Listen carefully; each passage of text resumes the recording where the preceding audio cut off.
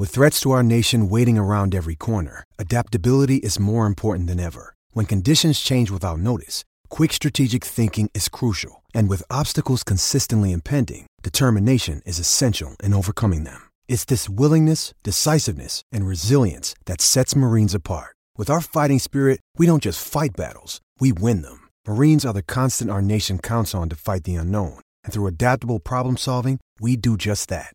Learn more at marines.com.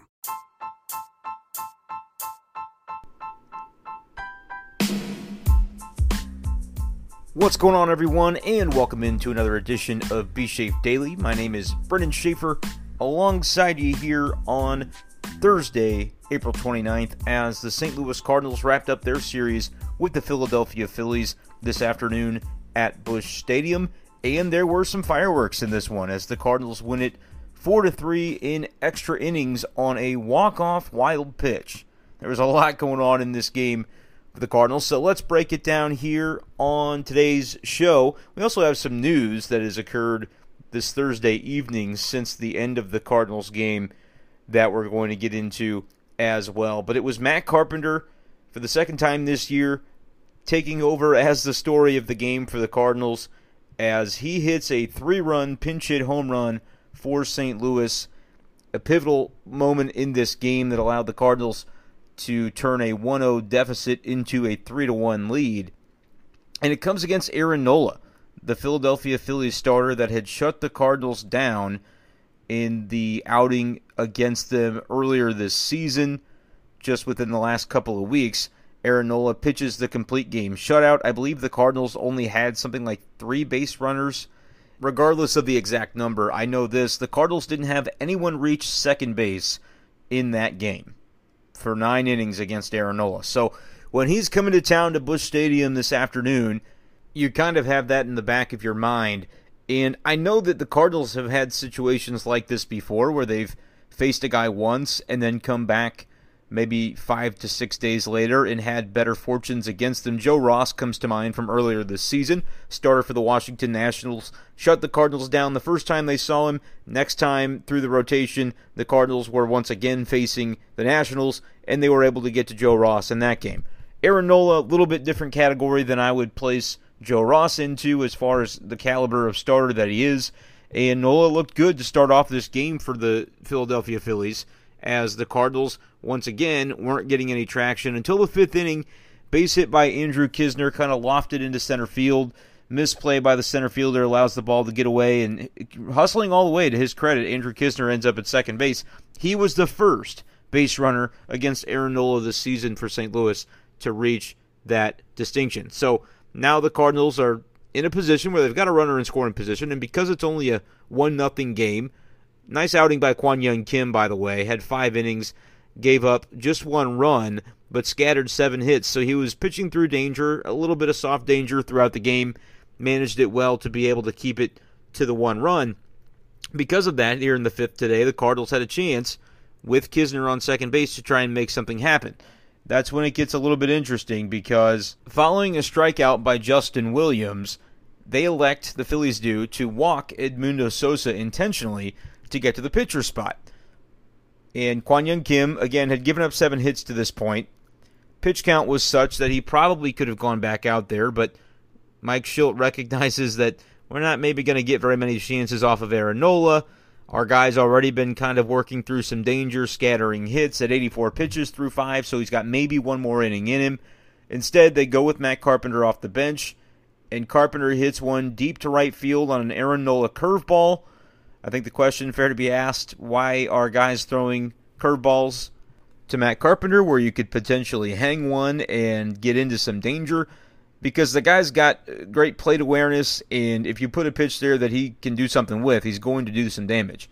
Even at this stage in his career, I wouldn't be making his job easier on him. In my opinion, that's what you're doing when you're throwing breaking balls in the strike zone.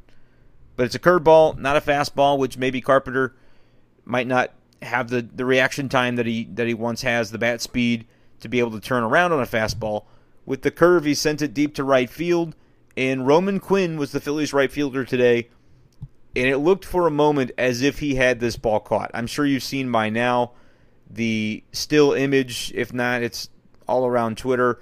At bschaefer12, I put a version of it up with a little meme speech bubble coming out of Andrew Miller's mouth, because you can see Miller kind of like mouth agape watching this from the Cardinals bullpen. Right in front of him, it's unfolding. Roman Quinn leaping to make this catch, and he's got the ball in the palm of his glove, like it's caught, and then it's not.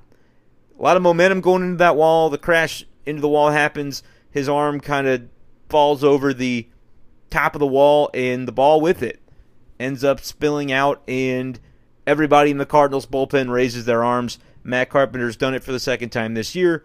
Big 3-run home run, and that ends up, it wasn't specifically the difference, but without it, the Cardinals aren't able to get the win today, because after Andrew Miller got done watching Carpenter's home run, he ends up coming into the game. Didn't pitch very well, gave up a couple of doubles. Both of those guys come around to score runs, so 2 earned against Miller for this game. Had 1 strikeout. It was the only out that he recorded. And then, as we'll touch on a little bit later when we get into the injury news and the roster transactions, Andrew Miller now on the injured list with a right toe blister, is what the Cardinals phrased that as. I'm not going to question whether that impacts your pitching. I'm sure it does. As someone who's not a professional pitcher, I can't say, but I do know that Andrew Miller has been struggling as of late, and maybe a little bit of time on the injured list. Whether the injury is all that prohibitive or not is not really the point. The fact that he can maybe take a little bit of time, try to regain himself. It hasn't been a great go for Andrew Miller so far this season. However, Cardinals end up getting the W, like I said, 4-3, and the Carpenter home run gets him into the position where Miller's runs don't put it to anything but a tied score. And then you get into the 9th inning, some more interesting theatrics end up taking place. Hector Neris for the Philadelphia Phillies, their closer. He's a really good arm. He gets into a situation where he's facing 2-3-4 in the Cardinals batting order. Cardinals in a tie game have a chance to win it with a walk-off in the 9th. Gets Carlson, though, gets Goldschmidt. Now you've got Arenado to deal with.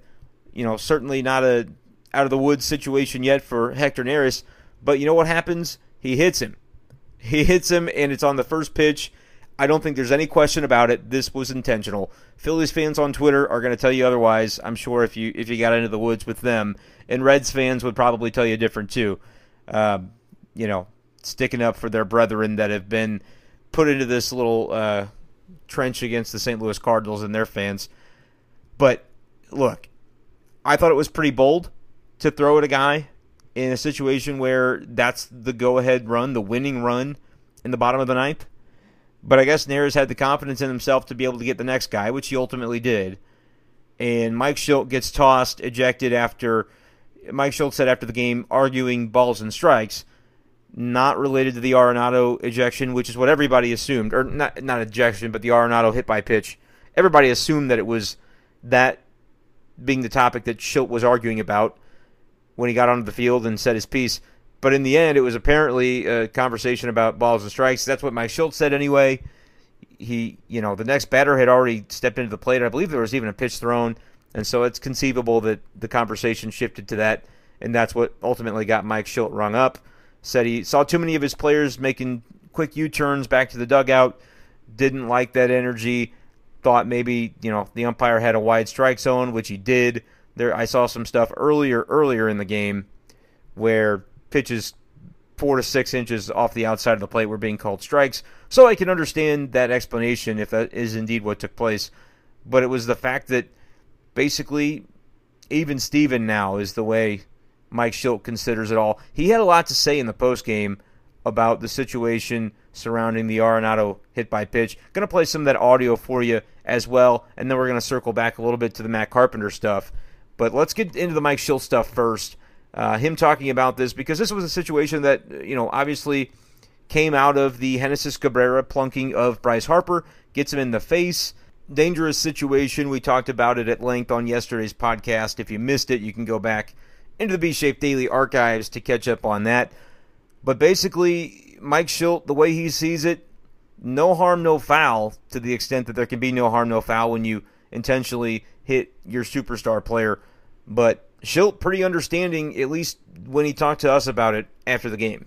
And basically what starts off this audio clip right here from Mike Shildt that you're going to hear was the commish Rick Hummel asking if, in his opinion, was Arenado plunked with a reason in mind. Look, I thought about how to best answer this. I think everyone handled this situation the entire last couple of days fairly appropriately. Could have gotten really ugly. We could have had some really ugly things take place on the field following an incident that everybody regretted last night. The next pitch by Gregorius. Once that happens, there's no absolutes in this game, right? There's still some unwritten rules in baseball. We knew there was a possibility of retaliation today, and you could have think about it in two different thoughts. It wasn't intentional, but there's a thought where I can understand you want to stand up for your guys, and it's an older school baseball mentality, and our guys understood that was a possibility. To the point of handling it properly. No one handled it properly. Didn't like it. Understood it was a possibility. It's an eye for an eye. And Neris, I'm sure they'll deny it, and that's fine too. I understand that completely. That's smart actually. But he did it right. He took one shot and he got him fairly low. Thankfully, not a different story. We're probably having some issues if he gets hurt, and that's the risk of doing it. But it's old school baseball. And, we didn't mean to hit a couple of their guys, but nonetheless, a couple of their guys got drilled pretty good. And, so you can expect some retaliation. And it was done as clean as possible. And no one responded in an appropriate way. Said my piece out to the field to make sure he knew, which I'm confident he does know, has got his back, and we move on. And that's how the game polices itself. And that's why you didn't see this ugly people going nuts skirmish. And that's and while we're on that vein, Bryce Harper sent over a nice text to Genesis Cabrera, and you want to talk about a first-class move. And look, the guy's an excellent player. He's got a trajectory that puts him in a pretty special place, after his career, which is still going to be a long one. But whoever's a fan of Bryce Harper, or whoever has children that are fans of Bryce Harper, support that guy, because that was what he sent over in a message today was completely a class act. And he wanted to make sure that Genesis knew that he was aware it was unintentional, and that if he needed to talk and make sure he was okay with mentally about what took place, that he was free to, have the conversation with him. But he had empathy for the guy that hit him.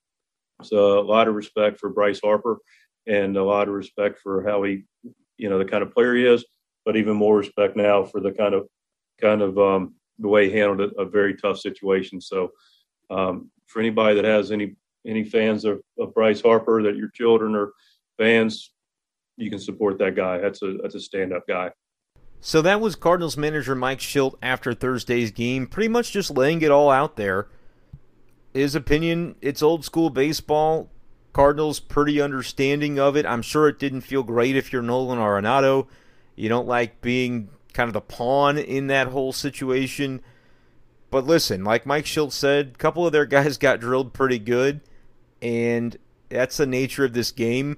Intent, as we talked about yesterday, doesn't necessarily mean everything. Well, I'm sorry, I didn't mean to. Well, how many times are you going to get away with that before, somebody turns around and says, hey, look, I get it, you didn't mean to, but it's happened X number of times, and so one of your guys is going to have to wear one. Now, there are a lot of people out there who would say that kind of conversation, and honestly, I haven't looked too much onto Twitter to see what people have had to say about it regarding Mike Shildt. I'm sure it hasn't been too favorable. The quotes that, people reading these quotes or hearing these quotes and having their opinions from around the game, talking about not Cardinals fans, but other fan bases or baseball fans in general, media, I'm sure, maybe has chimed in as well. It doesn't, he said the quiet part out loud, which I think is good. I don't have any problem with that, because I don't think that he's the only manager and this is the only team operating that way. You know, you might try to tell yourself it's a different era of baseball and people don't do this anymore. That doesn't happen. I think you're full of it if that's what you think. Clearly, it's on the minds of the manager of the team and the players on the team. You can't have no repercussions for that continued kind of wildness, and that's the opinion of Mike Shildt as the manager of the Cardinals. It doesn't have to be what I would do. It doesn't have to be what you would do. It doesn't really matter. I think the reality is within baseball, you see that this is still a part of the way they operate. And like Mike Shildt said, it's a different story if he hits him in a spot where it gets him, you're intentionally headhunting or you're intentionally going after a vulnerable spot on a guy. That'd be a different story. That's not what this was. I get it. It's still 98, whatever it is. Baseball is a hard object. And sitting on the sidelines out here, I'm just imagining a lot of people on Twitter saying it sounds barbaric. You can't do that. Totally understand that perspective. We aren't professional baseball players though, so we don't really get into that mindset. And so I don't really have a huge issue with it. I tend to hear what Mike Shildt says, maybe a little bit surprised at the candor, but also, as a media guy, appreciative that we get his insight on the way he feels about it, and then kind of move on from the situation. And I think that's what the Cardinals plan to do. Clearly, it ends with them getting hit by a pitch and not then going back and trying to get one of their guys once again. Clearly, there wouldn't have been an opportunity to do that even if you wanted to, because I thought it was pretty bold for Neris to do it when he did, just in the context of the game. But then you have extra innings after that, because like I mentioned, Neris gets out of the jam that he created, one guy on base, not really much of a jam. Nevertheless, then you get into a situation in extra innings where there's a guy on base, second base, scoring position to start things off. So you're not, unless you're deciding to put a guy on intentionally and you feel like throwing one pitch and hitting him is a better way to do that than the intentional walk. And obviously there a ball can get away, so probably not a recommended strategy to prove your point. But it doesn't end up happening, obviously, in an extra inning situation when the game is on the line. I can't believe the Phillies did it when the game was on the line in the ninth. And once again, I do believe that it was intentional. First pitch to Arenado, he's like the Bryce Harper equivalent for the Cardinals. I don't think there's any way in the world, I just would not buy it. Like Mike Shildt said, it'd be smart for Neris to deny it. That's what he should do if he wants to spare himself some grief from the league. But yeah, it was intentional. I don't think there's any doubt about that. But within the context of the game, it turns into the 10th inning where the Cardinals make some more highlight plays. Dylan Carlson has a hose, folks.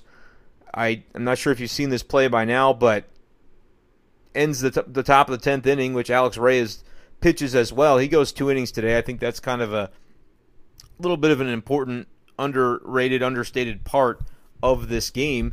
Not something that he's done too many times, and you're seeing him maybe get stretched out a little bit in that spot.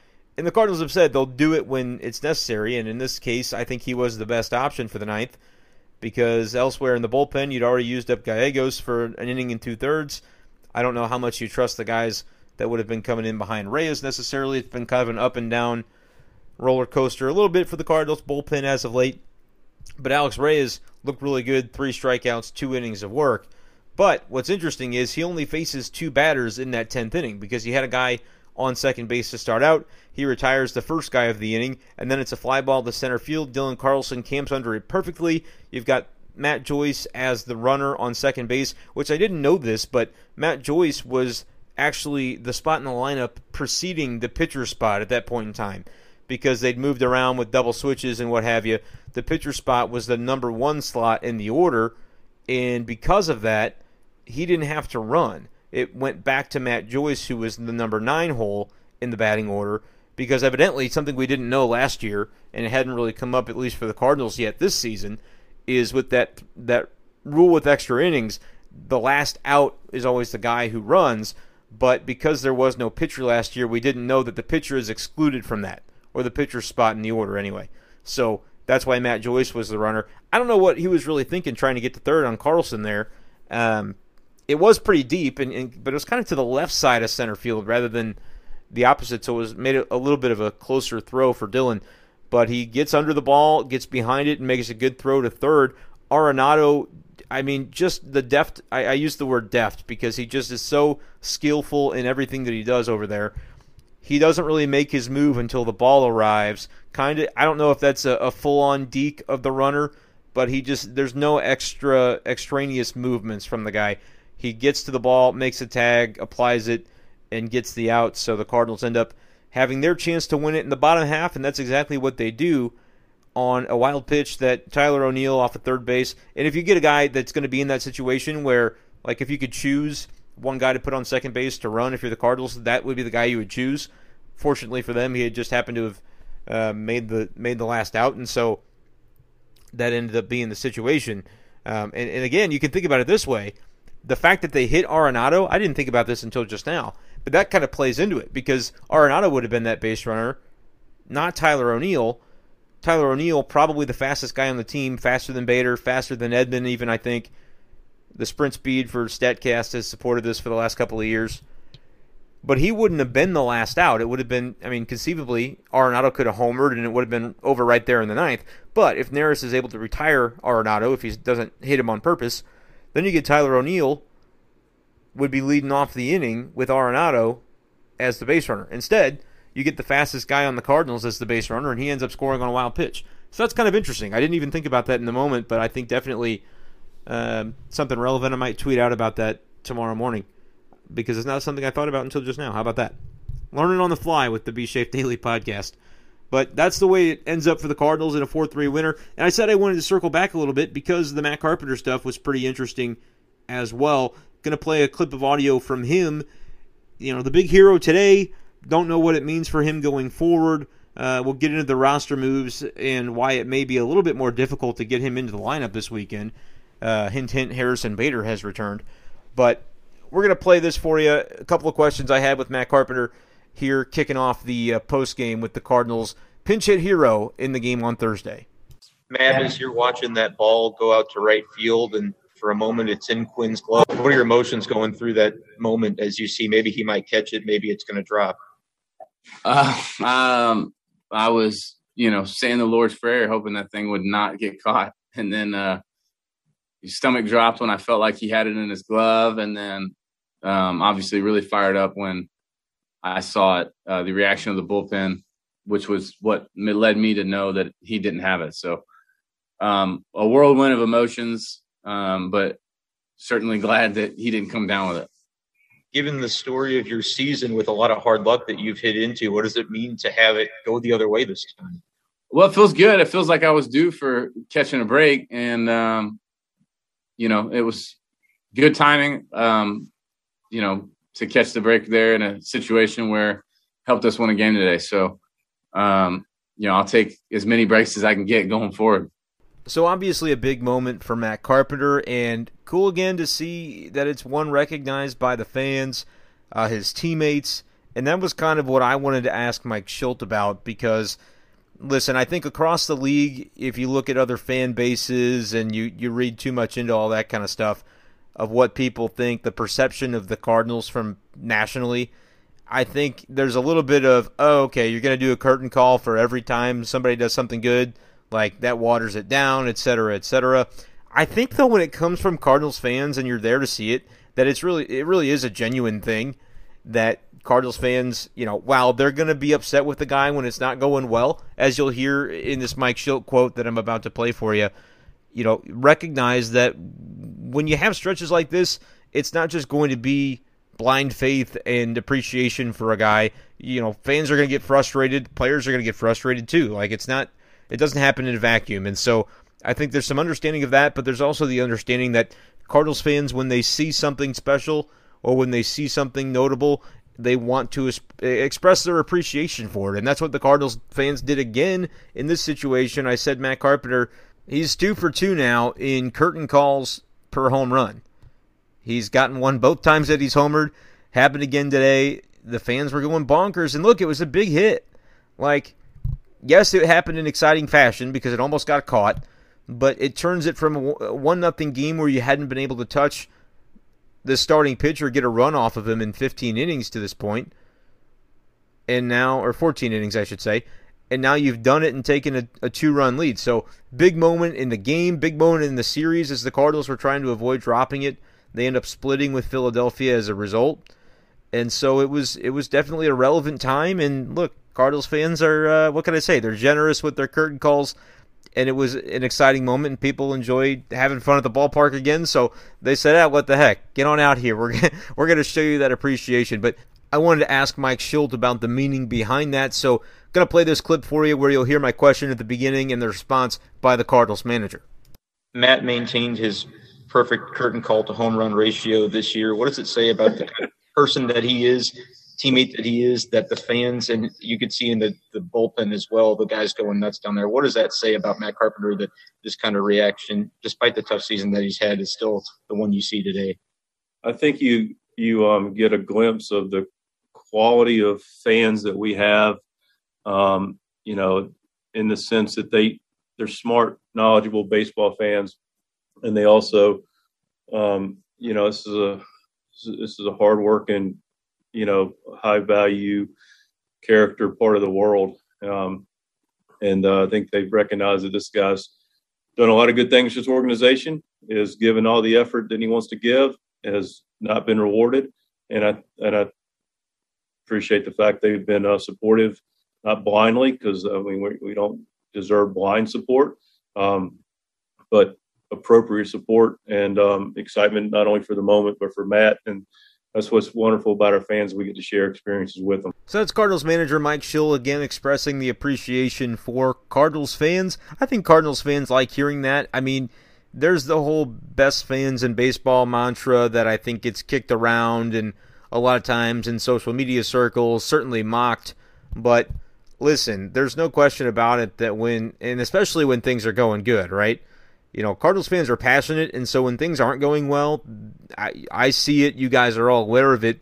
It can be a tough group, right? But when things are going well, I don't think there's any fan base in the country that is going to get behind their guys as fervently and as passionately as Cardinals fans will and have done. So just a little bit of interesting stuff there that I wanted to pass along to you guys. And then one more clip before I promise we will close on the transactions the Cardinals made today. But I wanted to play this because it was after a question asked by Zach Silver of MLB.com to Matt Carpenter, and it kind of segues into our transaction news anyway because of a fleeting mention of Adam Wainwright. But Matt Carpenter discussing kind of the weight, it's a good clip that'll contextualize, I think, the weight that Matt Carpenter's been carrying around and how moments like this allow that weight to feel lifted, if only for a moment. Yeah, Adam Wainwright texted me from home and said that if he would have caught that ball, he would have retired. And I told him, no, I'm pretty sure I would have retired if he would have caught that ball. And, everybody's hanging on every swing with me. I mean, it's been a frustrating go. Some of the luck is obviously not been favorable for me, but that's part of the game. If you play this game long enough, you're going to go through stretches like this, and it makes the days like today that much more enjoyable when it does go your way. So, really, really happy that I was able to contribute, help us win a game today, and obviously thrilled that we were able to pull it off. That was Matt Carpenter of your St. Louis Cardinals, kind of wrapping up our audio listening pleasure for the day with the clips from the afternoon's postgame. But before we get out of here, let's go into it. I've teased it enough. The transactions the Cardinals made Thursday night ahead of the series this weekend at Pittsburgh. Remember, this is 17 games in 17 days, and these three upcoming in Pittsburgh against the Pirates are the only three that will be played outside of Busch Stadium in that stretch. The Cardinals called up Seth Elledge, sent down Johan Oviedo. That happened earlier in the day after Oviedo's start yesterday. And so you get into a situation where probably not going to see him until maybe the end of this stretch of games because you've got the 10 days unless there's an injury designation that he ends up getting called back up for. But it seems like the Cardinals maybe, and they haven't announced this officially, they're obviously going to have to tinker with the rotation, especially given the Adam Wainwright situation, which we'll get into in a minute. You heard Matt Carpenter talk about the text from Adam Wainwright that he received from home. And that was kind of weird because it's like, why was Adam Wainwright at home?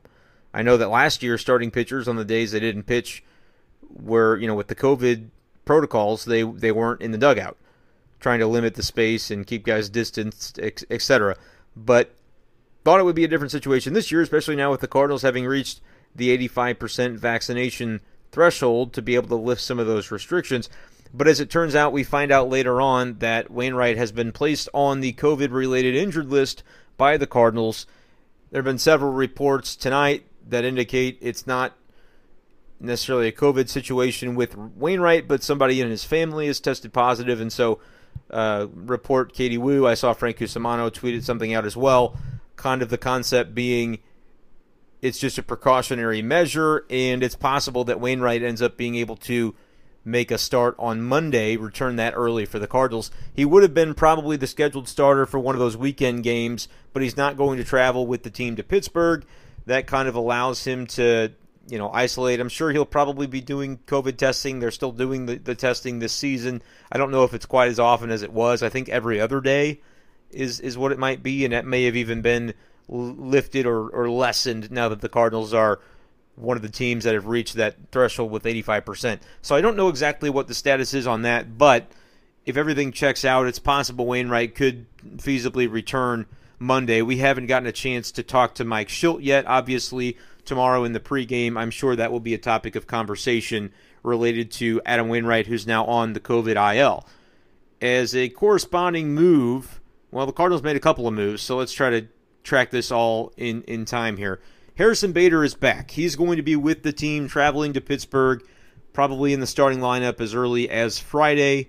Excited because I've got some cool Harrison Bader baseball cards that I have not been able to break out yet this season.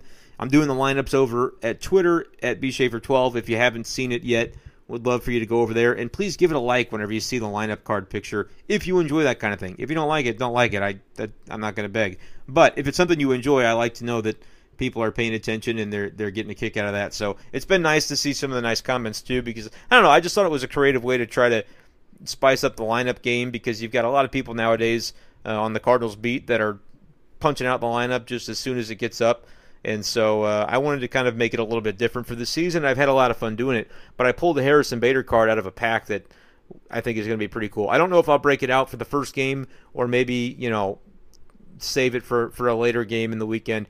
I'll be pretty excited to use it, though, so it'll be soon when I pull out the Harrison Bader card. But anyway, he returns, and I think it's going to be interesting with him in center field now. Presumably you'll have Dylan move back over to right field, and Tyler O'Neill's been heating up a little bit offensively, and so I would imagine you end up seeing him as the regular left fielder. Justin Williams, kind of the odd man out at this point, and Matt Carpenter may not have quite the way into the lineup that I thought he would. I wrote this afternoon about Carpenter's home run, and then the news drops about Bader being activated, which I said on the podcast in recent days I'd be surprised if it didn't happen within the next week. I didn't know if it would be on this road trip. I was thinking maybe to start off the next homestand, but if they're saying he's 100% and ready to go, there's really not a whole lot of reason to continue waiting.